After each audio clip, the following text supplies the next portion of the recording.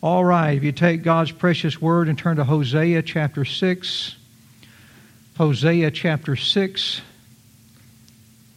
I tell you, I had a wonderful study in the Bible studying for this message. I tell Tammy, I've told y'all before, I think I'm going to be in several verses, and I can't get out of one. It's so rich. It's so good. Hello, Haley. Didn't see you walk in. Good to see you. Hosea chapter 6. God willing, we'll be expounding verse 7. The title of the message this morning is God's Covenant Relationship. God's covenant relationship. In Hosea 6:6 last week, God explained why Israel would be enduring His judgment. He told them in verse 6, "For I desired mercy and not sacrifice, and the knowledge of God more than burnt offerings." The Hebrew word translated mercy spoke of what God desired and deserved from the people He created. But instead of giving God what He desired and deserved, the people gave God empty religion, meaningless sacrifices. God desired full service, but they gave Him empty sacrifice. God said, "I wanted the knowledge of God more than burnt offerings from them." Verse 7 now in your text, "But they, like men, have transgressed the covenant." Let's pray. Father, we thank You for Your precious word. Thank You for those who are here. I'm so grateful. I pray all eyes, Father, will be on Your scriptures this morning. May Your Holy Spirit teach these precious people the truths inside. I ask it in Jesus' wonderful name. Amen. "But they, like men, have transgressed the covenant." Now, a covenant is when one party makes a binding promise to or enters into an agreement with another party. Now, here's a kingdom truth for you this morning that you never want to forget. God interacts with man based on covenant relationships. God interacts with man based on covenant relationships. Now, why does God interact with us based on a covenant relationship? Now, remember, a covenant is when you enter into an agreement. It's a binding agreement between two parties. Why does God choose to interact with us based on these covenant relationships? Well, a covenant defines the terms of the relationship. Okay? Let me give you an example. If y'all were to look outside that parking lot over there, parked up against that Presbyterian building, you would see a beautiful red Hyundai Tucson that has all the bells and whistles. Don't it, Brother Doug? All the bells and whistles. I remember when Sister Sheila used to covet our Hyundai Tucson. But she saw ours and she said, "Yeah, I want one like that." But she wanted red. That's her personality. And her and Brother Doug went out and got that red Tucson. It is beautiful. And when she got that vehicle this year, he entered into a covenant relationship with Hyundai Motor Company. And in that relationship, because it's primarily Sheila's vehicle. I think she's the main driver. Sheila's the customer, and Doug's the customer. And Hyundai Motor Company is the manufacturer. It is a relationship that's supposed to last for many years. We hope so. And to ensure that that relationship remains a happy relationship and a good and prosperous relationship for both parties, their relationship with Hyundai is based on a covenant agreement, a covenant relationship. The great thing about a covenant relationship is this: both parties know what to expect from each other. In Sister Sheila's relationship with Hyundai and Brother Doug, they can expect Hyundai to manufacture a safe, comfortable, and dependable mode of transportation. And Hyundai can expect them to pay for that safe, comfortable, and dependable mode of transportation. Because they, I assume, are paying on that vehicle. Sheila can expect Hyundai to repair anything that breaks on that car for so many miles and so many years. And if they treat them right, they may choose to get their next vehicle from Hyundai and remain a lifelong customer. That's the terms of the covenant relationship between the vehicle consumer and the vehicle manufacturer. And this covenant relationship is binding upon both parties, which is why they had to sign a bunch of paperwork when they bought that vehicle. But the legal and binding nature of this covenant gives them the confidence of knowing that their transportation needs will be provided for many years to come. And it also gives the manufacturer or the lender, who may be the same, the assurance that their company can continue to stay in the black financially. If both parties abide by the terms of that covenant relationship, it will be a great relationship that benefits everybody involved. But if either party transgresses the covenant that relationship is founded upon, then the relationship will surely fail and the consequences will be devastating. Can be devastating. What if Hyundai, they figured out one day, let's say Sister Sheila were to be driving to work and someone pulls out in front of her and she runs into a vehicle.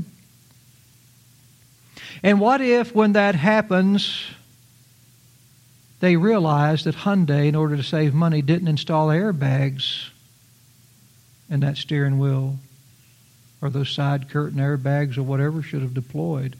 They just left them out. Now, they were advertised, but they left them out.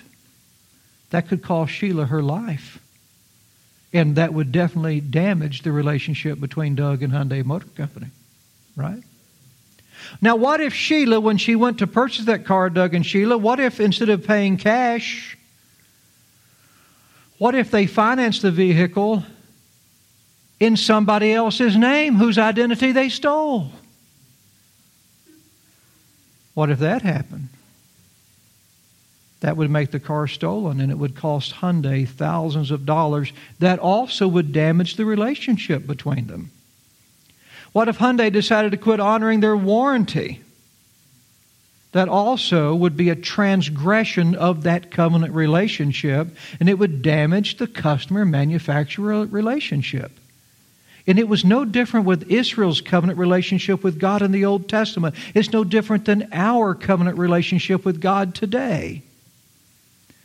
When Doug and Sheila bought their new car, the covenant was written out in that sales contract and in the financing contract and in everything that the manufacturer advertised to them. As long as Doug and Sheila keep making the payments, keep paying the car insurance, in other words, as long as they don't transgress the covenant, then the other party will be happy with them.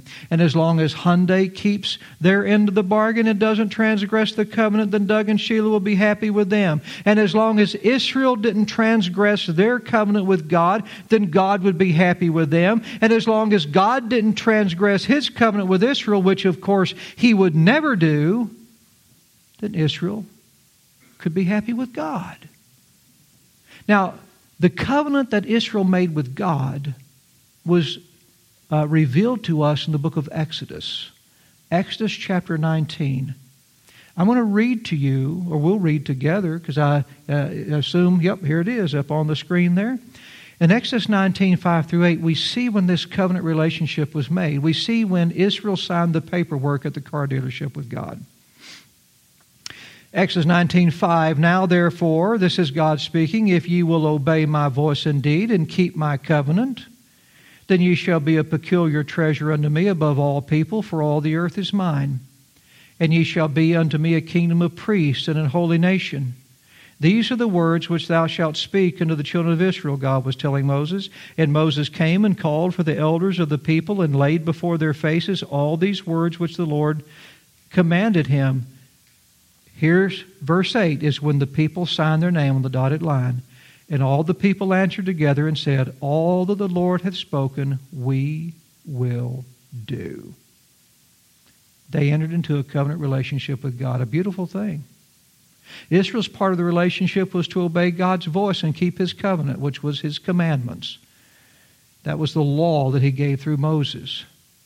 Israel entered into that covenant, and as long as they kept it, then God's part of the covenant would be to make Israel a special treasure to Him above every other nation in the world and cause them to enjoy a special relationship with their Creator and to be incredibly blessed like no other nation. Leviticus chapter 26, and listen to the benefits of the covenant relationship Israel would have with God.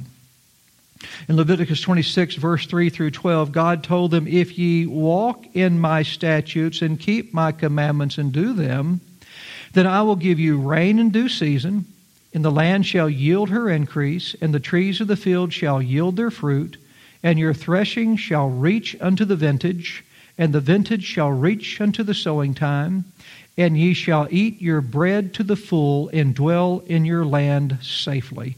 And I will give you peace in the land, and ye shall lie down, and none shall make you afraid. And I will rid evil beasts out of the land.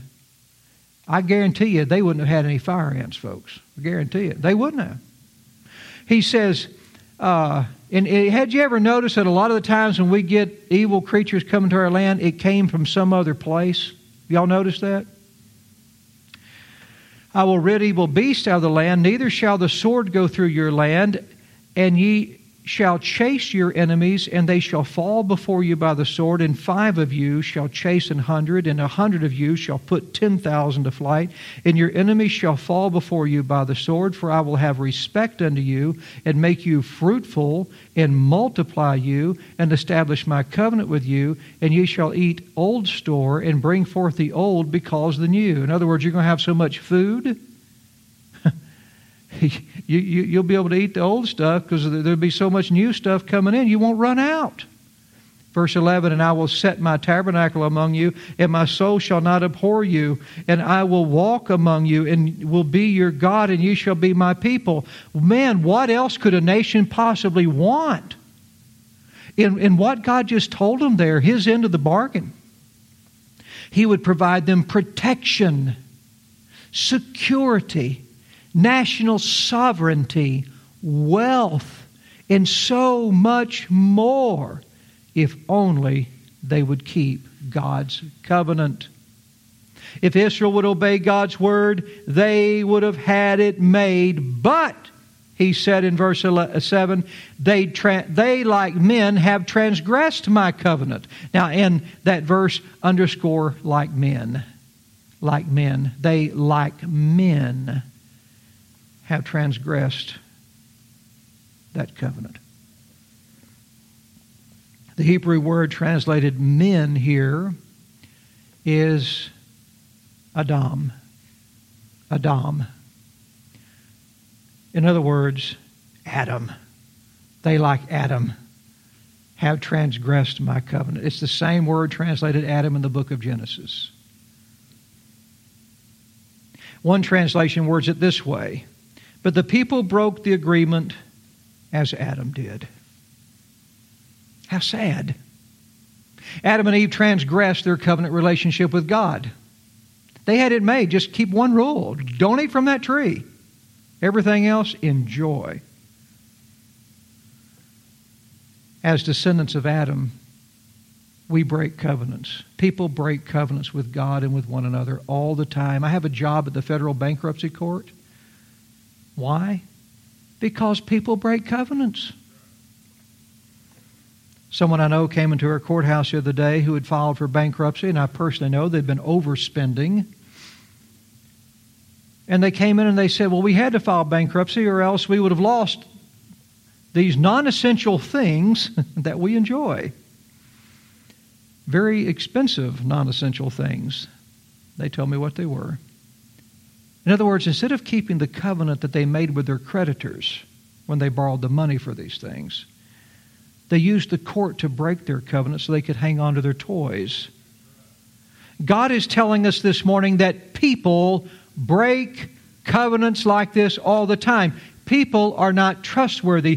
People will let you down. But it's what God didn't say that's so important here. By saying they broke my covenant like men, God is contrasting the difference between Him and us. Every relationship in the Old Testament that God had with people was based on covenant relationships. You had the Adamic covenant in the Garden of Eden. All the trees you freely eat, but don't eat this one. That's the rules. Okay? Don't worry about those screens if they go out. So, that was the covenant relationship. Man broke it. Man broke it. God made a covenant relationship with Noah. Here's what you need to do. Man broke it. Next thing you know, they've got a Tower of Babel up. And they're transgressing the covenant. They're not serving God. God made covenants with Israel. They broke it. It's never worked out. We saw this morning in Sunday school when Jesus came just how terrible Israel had broken the commandment and how the religious leaders betrayed their God. God said like men. He didn't say they broke it like God. Because God never fails to keep a single promise He makes. God will keep His word forever and forever. Here's a kingdom truth for you this morning. When God makes a covenant with us, He's not giving us a burden to bear. He's giving us a promise to enjoy. It's important you understand this. When God makes a covenant with us, He's not giving us a burden to bear. He's giving us a promise to enjoy. Don't eat that fruit. You can enjoy all this here. That's the terms of the agreement. Keep my word, and I will keep and protect you and bless you and make you wealthy and make you fruitful and multiply you. That's a promise you can enjoy. Just live in that promise.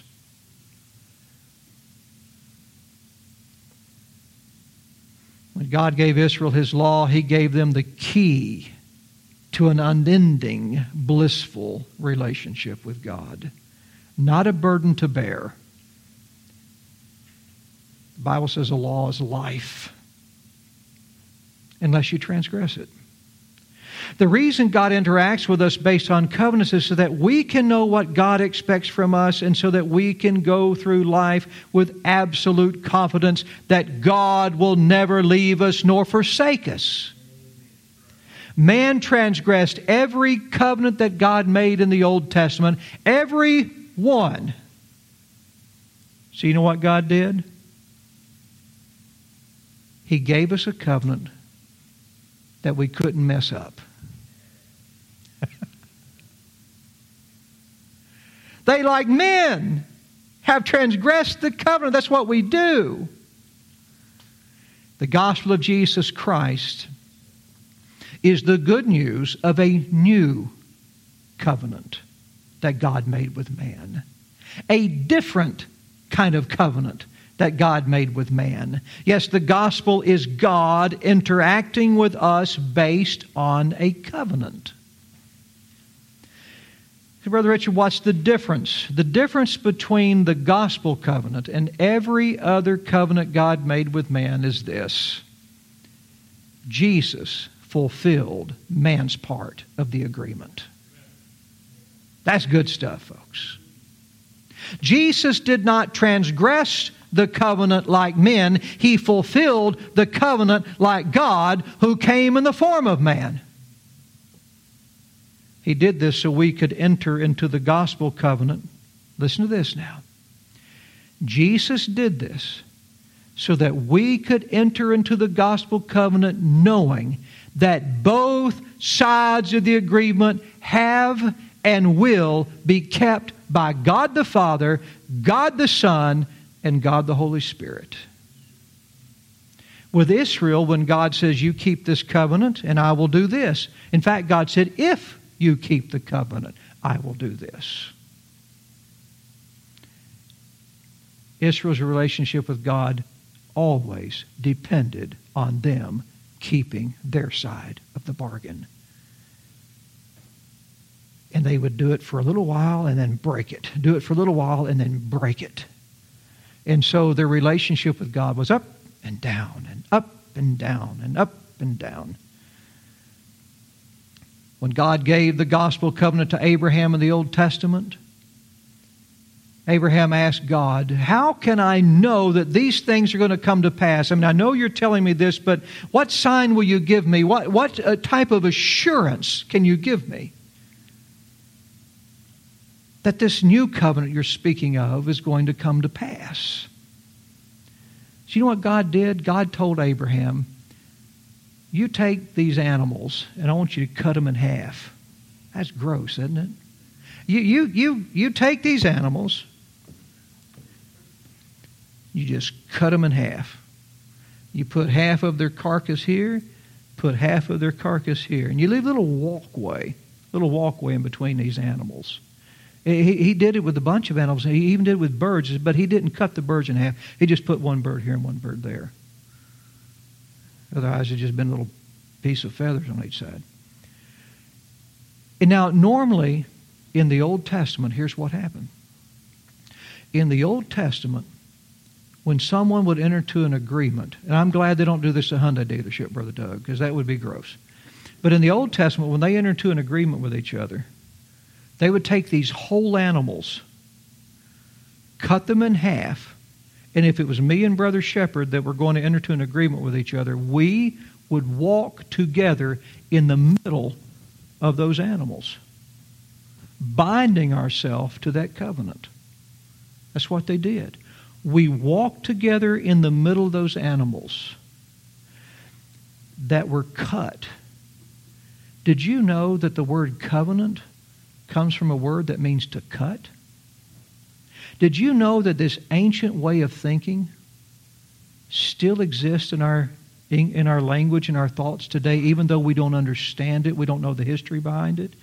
Think about it.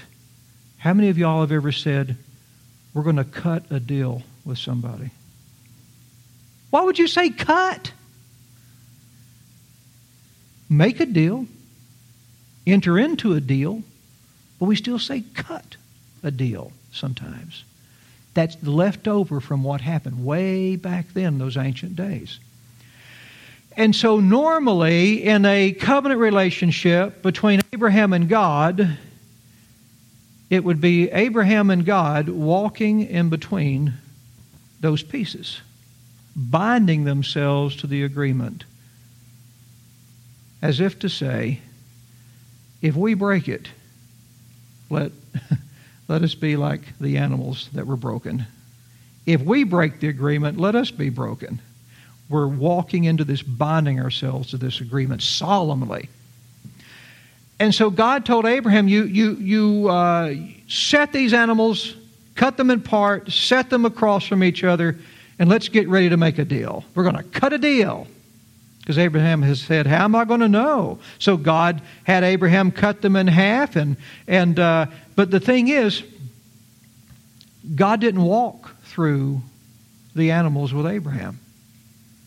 They didn't walk through there together. Instead, you know what God did?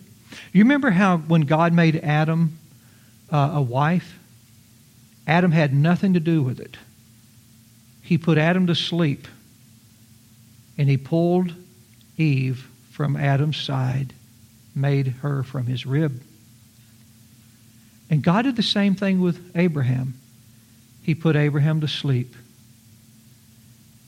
And you know what happened? When Abraham fell asleep, God walked between those pieces alone. Alone. God, how am I going to know that this is going to come to pass? Here's how, Abraham. You go to sleep. You know what Abraham did? He waited on God to come in with those pieces, to come walk with him through those pieces for a long time. God never showed up. The Bible says that the birds came, started eating the animals. Abraham would shoo them away. Where's God? I'm ready to enter into this agreement. God never showed up.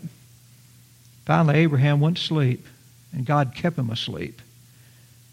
And when Abraham went to sleep, God let Abraham see him walk by himself through those pieces. It's two things: a smoking furnace and a burning lamp. And those two, smoking furnace and burning lamp, they walked between the pieces alone. Abraham had nothing to do with the covenant. Why? Because God would fulfill both sides of the bargain through Christ, which is why Jesus came, so He could fulfill the covenant on our behalf. When Jesus came, you know what He did? He kept the covenant. When Israel told God, all the words you command we will do, and they broke them. But when Jesus came, Jesus said, all the words you command I will do. Father, not my will, but yours be done.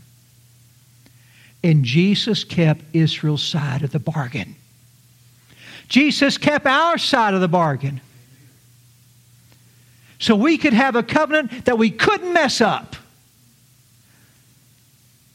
because God acted as both parties in the agreement. That's how come you'll see Jesus on earth as a man praying to God the Father in heaven. It's God and man, and it's God in heaven. And God is keeping both sides of the bargain.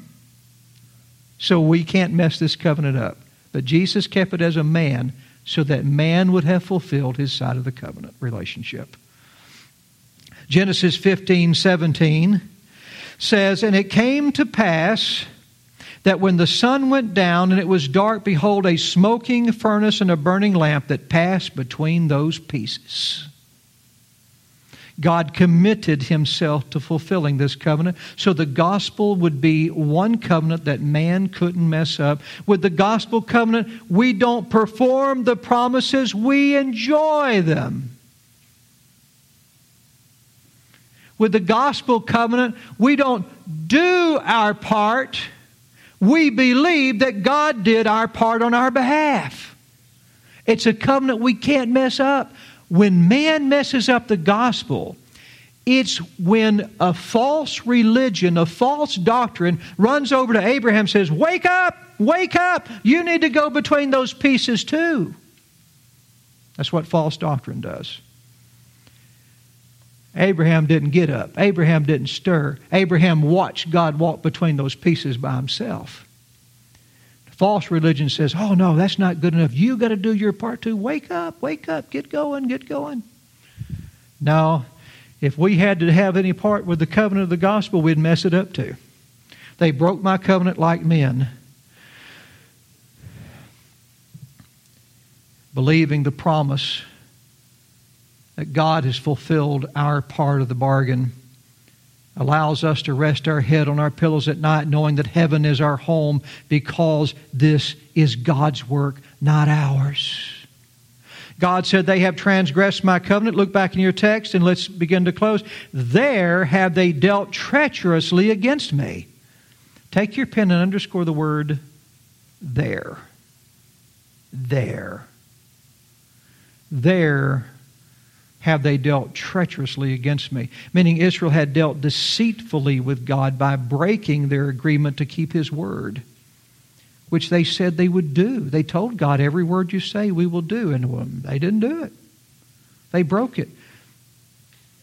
But the word there, He didn't say, they have dealt treacherously against me. He said, there they have dealt treacherously against me. You see, God made a wonderful promise to Israel to take them out of the land of Egypt, where they were slaves, and to bring them safely and victoriously into the land of Canaan, the promised land. That's why it's called the promised land, because in the covenant relationship, God promised them He would do this. Canaan was God's love gift to Israel. God delivered them from Egypt, where they were slaves, and He brought them safely into the Holy Land, where His temple was, where His name had been established, where His prophets had been prophesying, His priests had been performing the priestly work. There, God performed His promise to bring them to the place He said He would give them. And there in that place that God gave them, because He loved them, that's the very place where they betrayed Him. What insult. It would have been one thing if they had betrayed God in Egypt while they were still slaves.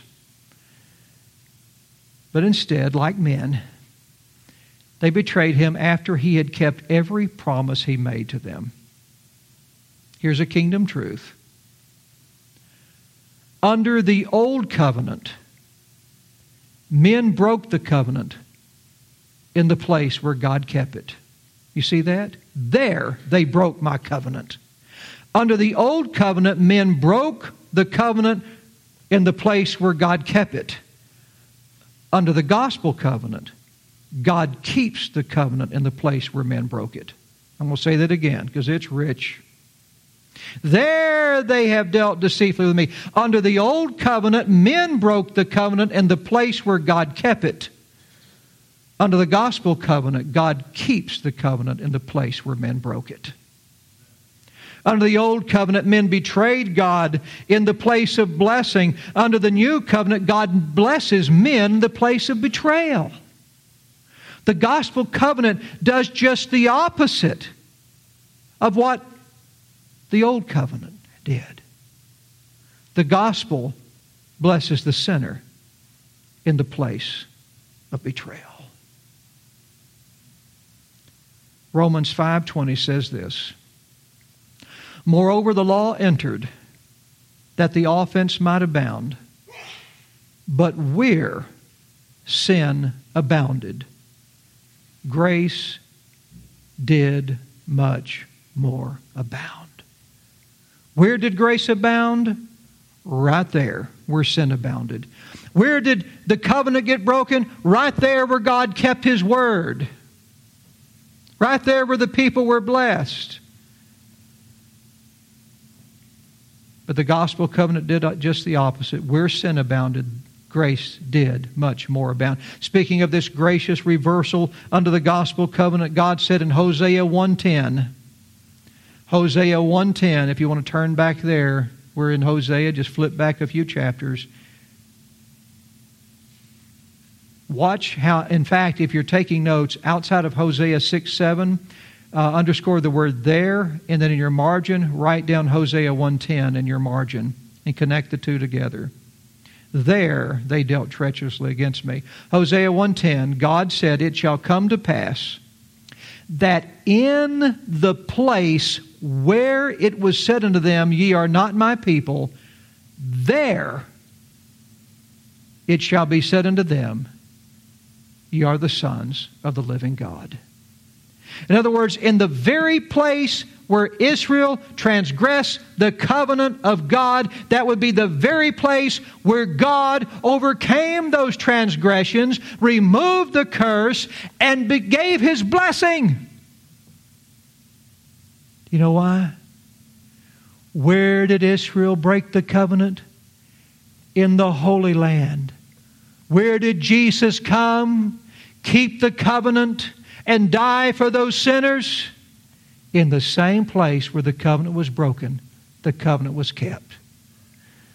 Where it was said unto them, ye are not my people, there it shall be said unto them, ye are the sons of the living God. The gospel is a covenant men can't mess up. We don't perform the covenant. We believe it and enjoy it. Thank you, Father, so much for your precious word. Thank you, Father, for giving us a covenant relationship that we can know what to expect. Thank you, Father, Lord, for giving us a covenant that we can't mess up because it's a covenant you kept.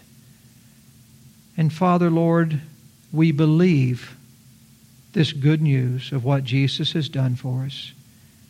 And I pray if there are any be anyone here today or anyone who's watching online who does not know Christ as their Savior, I pray that they will say yes and enter into this covenant with you, accepting, Father, the great promise of forgiveness from sin and everlasting life that comes through the work that Jesus did on our behalf.